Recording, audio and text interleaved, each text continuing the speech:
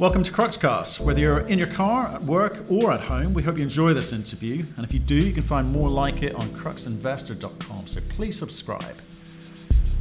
We caught up with Serafino Iacono. He's the CEO of Grant Colombia. I spoke to him 2 years ago, would you believe? They have been moving the pieces around their chessboard.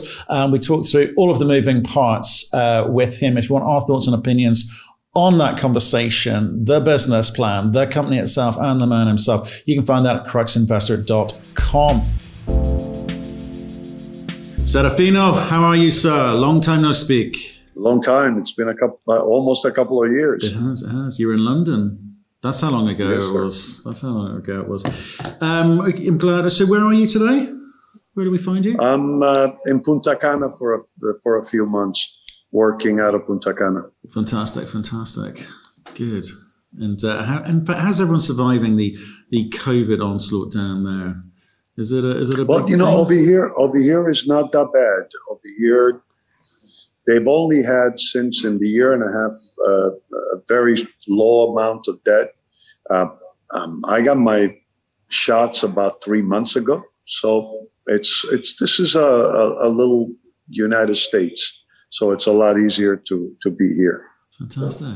Okay. Hey, well, look, I wanted to catch up because we've spoken offline, but we haven't done an interview about what you guys have been up to because you've done a few quite interesting things, and I'm sort of intrigued. But first, it might be worth. I usually get people to kick off the 1 minute overview, but I think it'll take about 10 minutes to get through it because you've been busy. Maybe the easiest way is go where you were and where you are now. So there's lots of new additions and lots of new things, and I'll probably pick up on a few of those topics if I may. So why don't you kick off with what you've been doing? Sure. Since we've seen each other, we had a great conversation, and I remember the conversation talking about what Grant Colombia was going to do at the time. It was stabilize production, lower cost, develop the Marmato mine, and the acquisitions that we had made at that time of Goldex was something that we were monitoring to see if it was going to be something that we were going to do.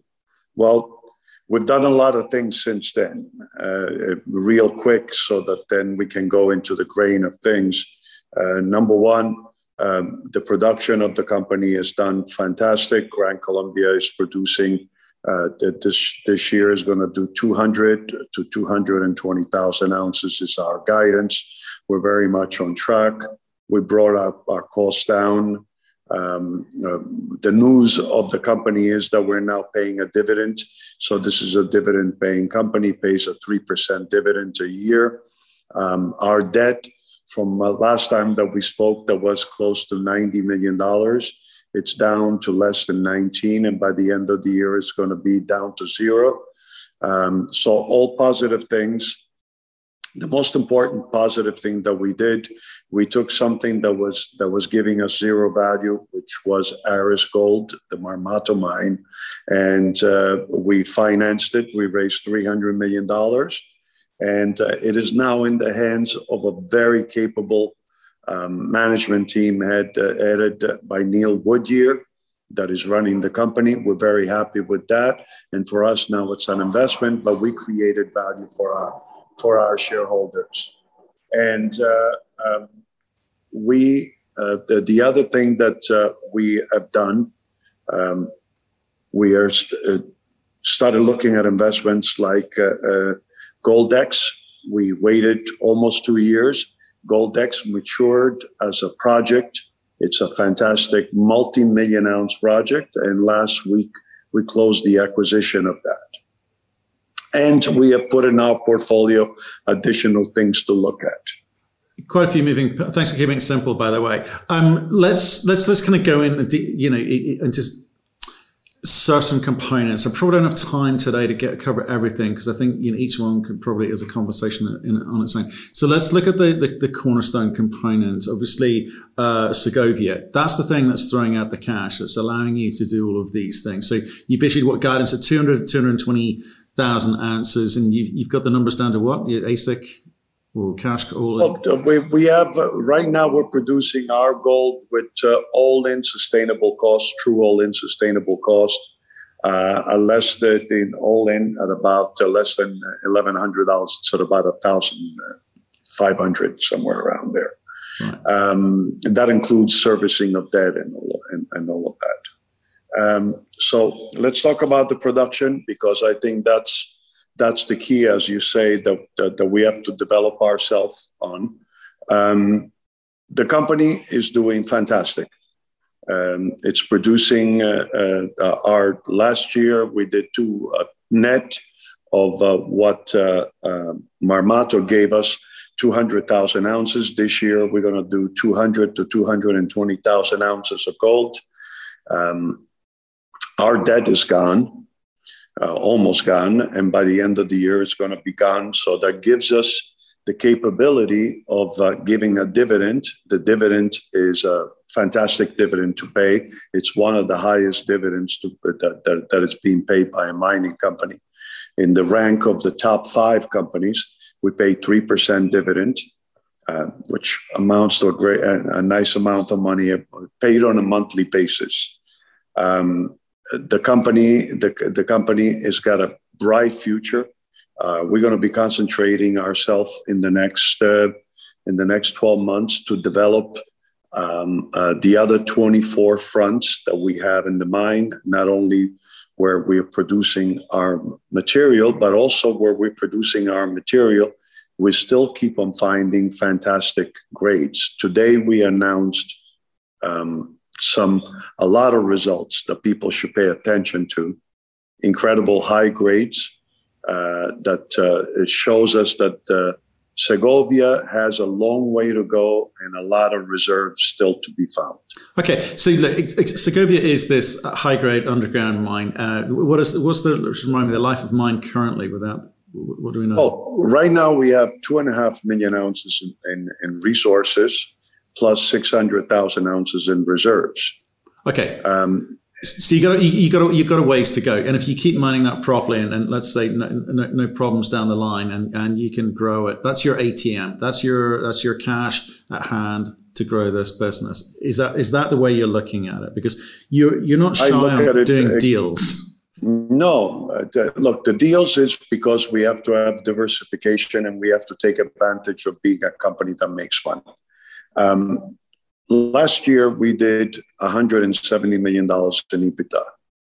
So it's a nice amount of money, comfortable for a company that had no money and 8 years ago was in a restructuring mode.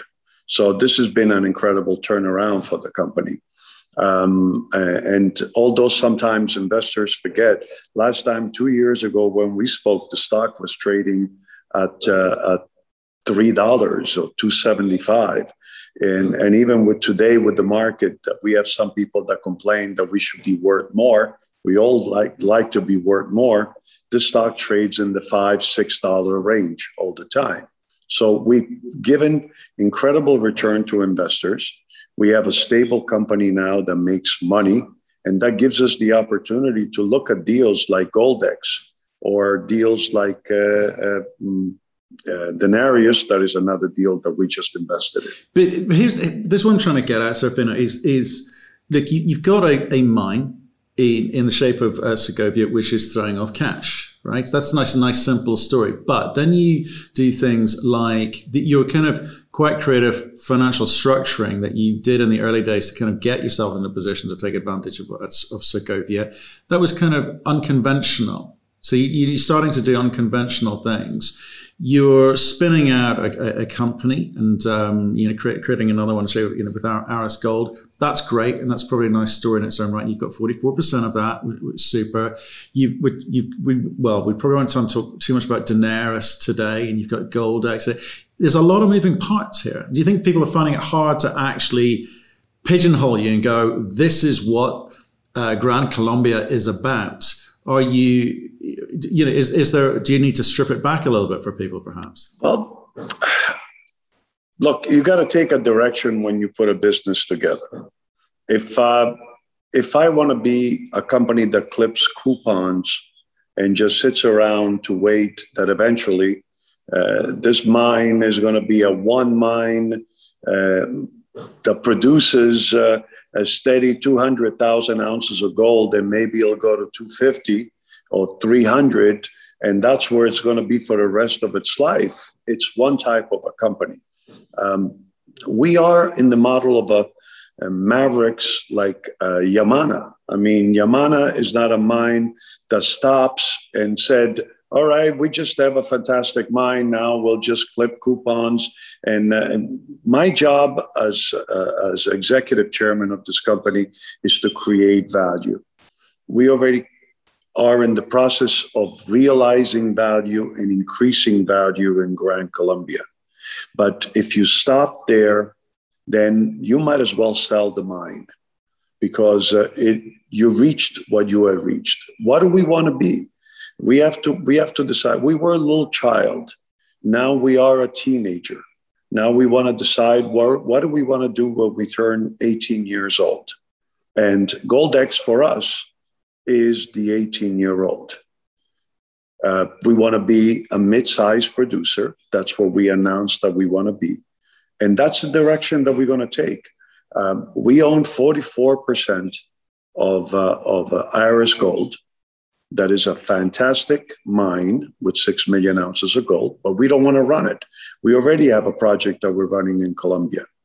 We have a fantastic team that runs it. We're happy to be investors. Someday that investment, it's either going to be an investment that we're going to distribute to our shareholders, an investment that we might sell and realize value for our shareholders. But now we decided that the next place that we want to be is Guyana. And that's where we're going to be developing this multi-million ounce project. Right. Okay. Fine. We haven't talked about Toroparu.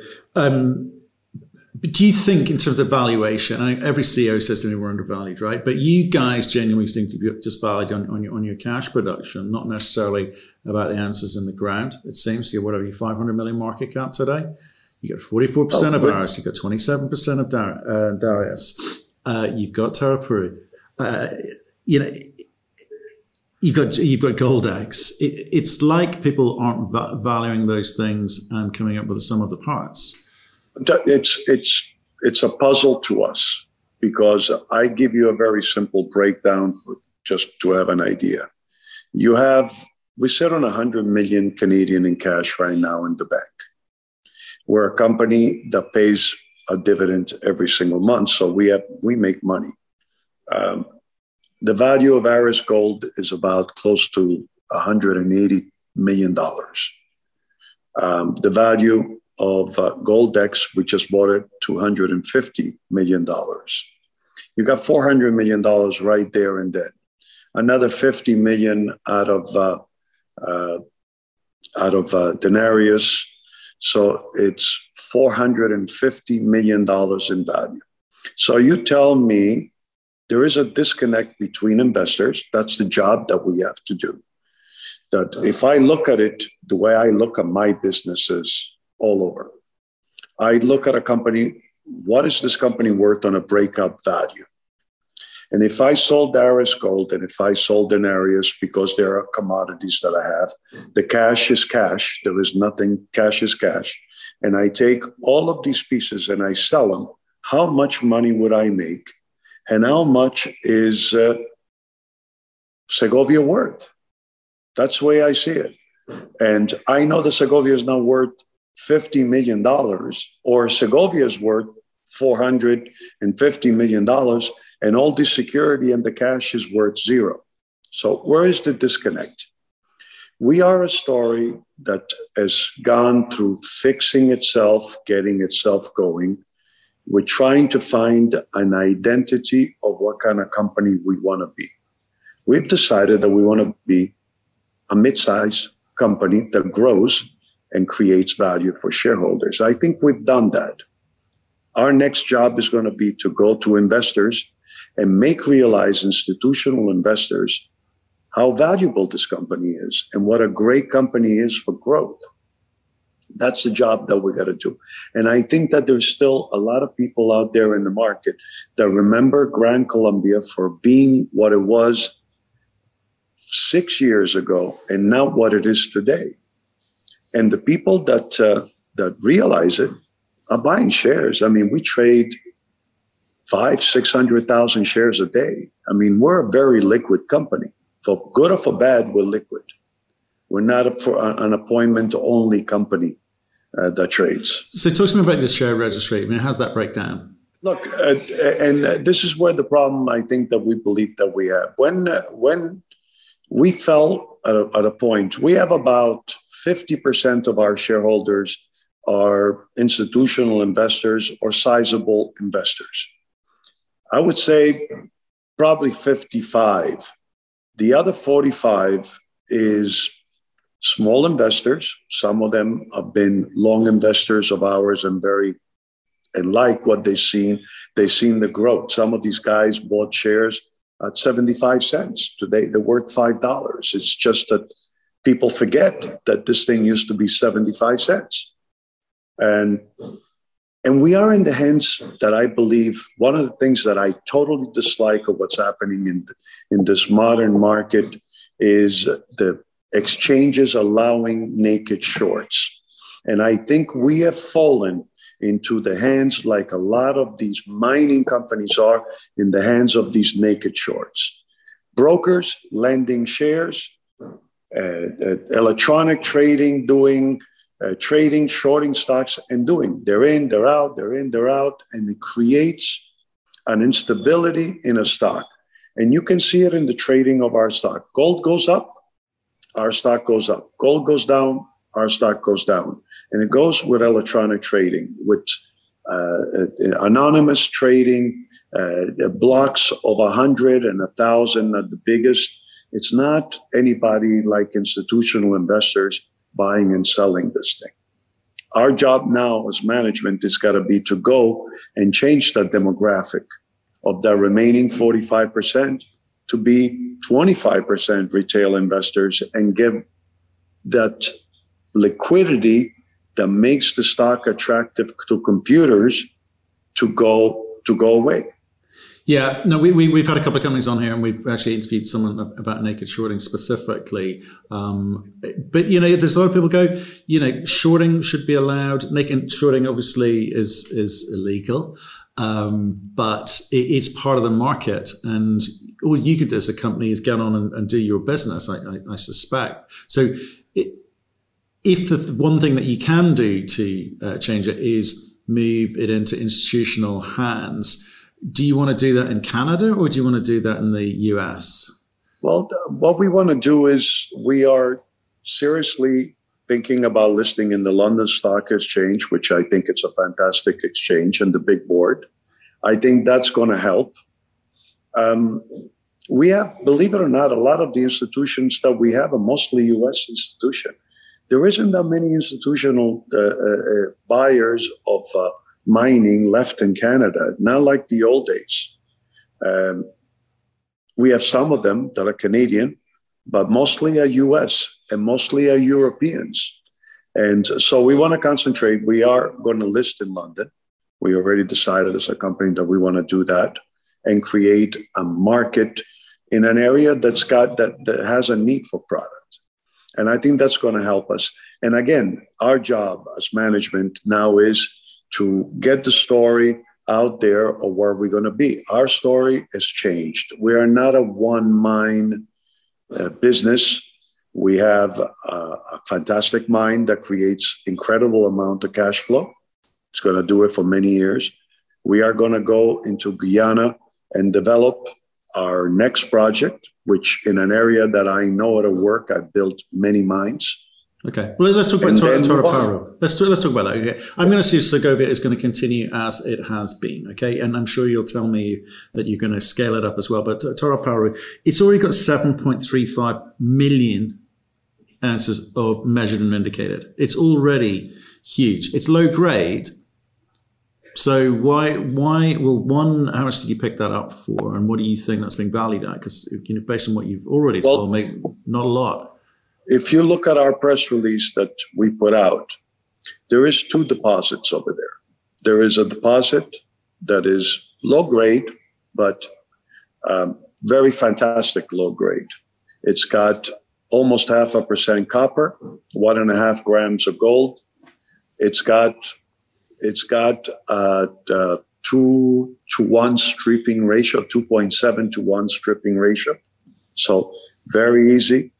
Saprolitic material in the first 250 meter, open pitable.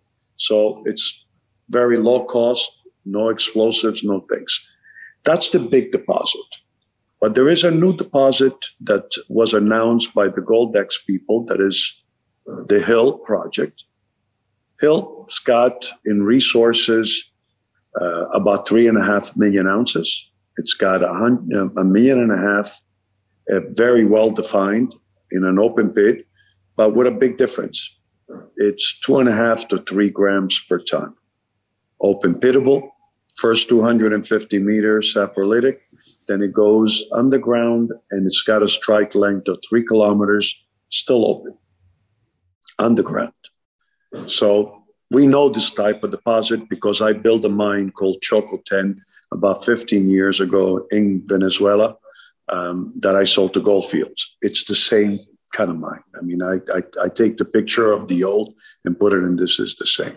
So we see something that people haven't seen, which is this early stage deposit that we can take advantage. It can be built at a very low cost and develop a project very fast and take out 2.5 gram material. Now, 2.5 gram material, you're talking about $200 rock, $225 rock, with a stripping ratio of 1.5 to 2 to 1. Okay, even 2 to 1 stripping ratio, it's nothing. It's an earth moving operation with a very low cost gravitational free gold. There is no complication in this gold, and the copper is there, and it's very good copper. Over here, it's about 0.5% copper. So it makes money, and it makes great money. In 4 months, what we're going to decide, by August, we're going to have a scoping study that's going to tell us what direction to take, and that's going to be our first scope. It's not going to be the 6 million ounces. It's going to be the smaller deposit. So when you say it's low cost, low entry cost, obviously you've got a scoping study to do, but again, you tell me you've sort of looked at this before. What number? It's going to be about $300 million to build a mine that's going to process 7,000 tons a day. Build the whole facility, including the building of the plant and everything, about $300 to $350 million. Putting a lot of contingency on top. We're going to produce somewhere around 170,000 to 200,000 ounces of gold, and about I think it's somewhere around 10,000 tons of copper if we want to put the copper plant in there. So it's a very profitable thing. Right, but over what time frame are we talking about? Because obviously you're going to be diverting cash. Well, you're going to be taking cash straight from Segovia, putting it in the ground. You have to raise some cash. The good thing that we want to make clear to investors is Gran Colombia right now sits in a very comfortable situation. Number one, we got Wheaton that is ready to write a check, and we have an agreement for them to write a check for $150 million. So the money is there. And Gran Colombia these days, that is a B+ rated Fitch company. And by the time we finish this feasibility and we start deciding how to take that thing, we're going to have zero debt on our book, has the capability of going into the market and raise debt to build this mine. We are not going to be putting equity out to develop this mine. It's going to be done with debt. Okay. So what's so Wheaton 150? You go to market, get some more debt. What's the time? We got 150 from the market. We got 300 million. We got 300 million for Marmato. We can get 150 for this project. Okay. So back to the question, which is then when does that start contributing towards the bottom line? What's the sort of time frame to get it up to speed? If we have the capability of using the Zijin plan, we could do it with less than 8 months. If there is no capability of using the Zijin plant that sits 30 kilometers, 40 kilometers away, if we don't have the capability of doing that and we have to build our own facility, 24 months will be in operation. Okay, so between 8 and 24 months. I mean, I'm talking of Zijin, you're dealing with effectively a government entity there. Are they quick to respond? Are they helpful? Are you encouraged, or is it? I'm very encouraged. You know, they're very smart miners. They did a fantastic acquisition in Guyana. They're ramping up their operation, the Aurora operation, which is, like I said, 40 kilometers away from us. We believe they have spare capacity. We have to sit down and seriously analyze if they have the spare capacity. But even if they have the spare capacity for 2 years, 3 years, that gives me the time for me to use it, process, start the pit, and then build my own facilities. The reality is that even if I don't have their capability of doing things, because they're a monster of a company. They're bigger than Barrick, if you look at it in market cap. We're going to build our own facility. How much additional CapEx will that require? And I assume you're going to say that can come from debt, whatever that number is. We believe it's somewhere in the $300 million range. What's it if you manage to do the Zijin deal? Less? Well, the decision will be probably half, 150. And there is the money already in place with Wheaton. Yeah. Okay. So I'm just trying to do some numbers in my head, trying to understand the timing of all of this, because it's all about the bottom line. Because a lot of companies, big companies, fall into the danger of any money they produce gets plowed back into the ground to develop future. You know what I'm saying? And we earn the money that comes out. We got to have discipline, and we've been very good at discipline. We've shown it to reduce our debt, and what we've done in Segovia. Although Segovia is a cash cow, part of that cash is going to go, number one, projects have to survive by themselves. You cannot borrow from one side to put it on the other side. That's an exercise in futility. It happens, right? Well, it happens, but one has to learn lessons from their past, okay? And believe me, we've seen it. We're making money here, let's put it here. No, the project's got to be a standalone project. And the Toro Peru project is going to be built as a standalone without using the money of Marmato, of Segovia. We shall see if you announce more to the market. We shall see how you come at it. I'm looking forward. The proof is in the pudding, always, as they say. Always. Now let's talk about South America. Lots of headlines at the moment about what's going on in Peru, what's happening in Chile, what was happening in Ecuador, doing business in Mexico, South America. So doing business in Colombia. Look, Colombia is going through the fashion of what's happening in Latin America these days. You have 4 countries that are going for election at the same time. That's basically 70% of the continent. You have an epidemic that has tired, not South America, has tired the world. People have no money. Youth have no jobs and no future of jobs. And that's why Chile has gone into a revolt. That's why Peru is going, in my opinion, in the wrong direction if they go with this guy. Because again, you have to learn from the past. And if the world hasn't learned who Hugo Chavez is, or in Nicaragua, who Ortega is, then we don't learn from history. And unfortunately, Peru want to experience something that they're going to regret. And Ecuador experienced it. And that's why Ecuador this time went to the extreme, from going from the left to the center. Now it went to the center right. And Ecuador is a population, all these Andean regions have a very large indigenous population, which Colombia, by the way, does not have. Colombia, the indigenous population is only about 7%. And then there is all sorts of people. We're all mixed. We have our Black, our white, our Italian, our French, our Portuguese. So it's a little bit more homogeneous type of society.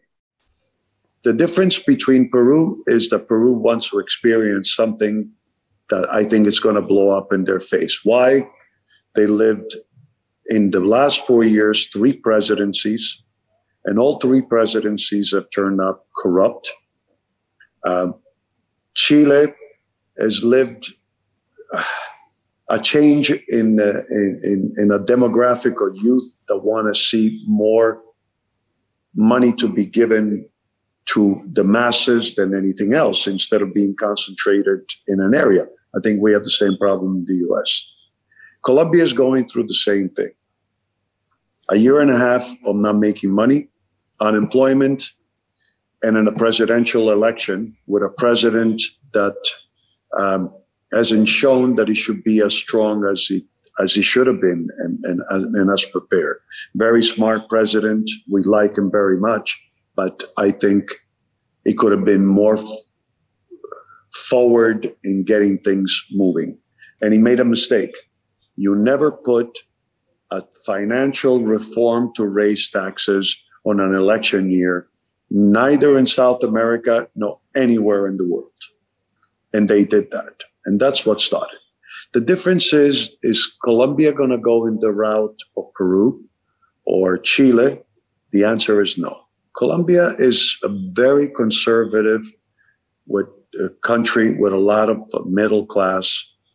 The most popular guy that is a left, sort of like the guy in Peru, has only 25% of the vote. For the past 6 elections that he's run, that's what he gets, 25%.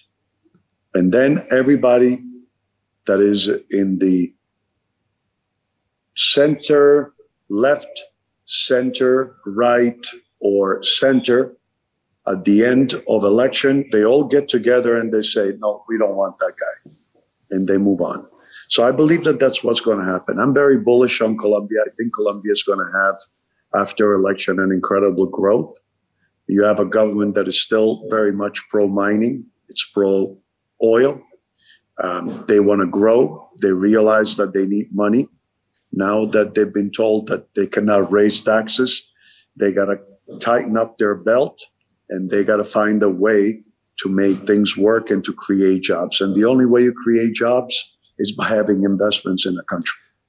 Foreign investment as well. They need to encourage this. The only investment that there is in the world is foreign investment, because nobody's going to be building a mine. Very few Colombians will go and say, I'm going to take my family fortune and I'm going to build a mine for $500 million. It's a basket. Right. And the point I was getting to was, you hit guidance last year. Well, you've hit guidance for the last 5 years. You're going to hit guidance this year. We are going to hit guidance, and I'm going to be as bold to say that we're going to hit the upper guidance more than the lower guidance. Okay, cool. Look, I think I'm just conscious of your time. We have covered a lot, but at a very high level. I wonder if we can get you back on to talk about, or even some of the other CEOs to talk about some of the actual projects specifically. Okay, now that we've kind of see how it all hangs together.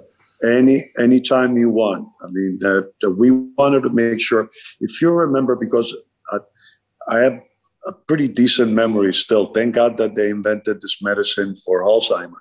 The conversation that I had with you was, give me 2 years and we will have a conversation at one point for us to see what this company is. You look at what this company is from 2 years ago when it was trading. I think actually it was more like 175 a share, because we did an issue at 220, okay, at one point. So this company was trading at 175 2 years ago. Today, this company went as high as $8.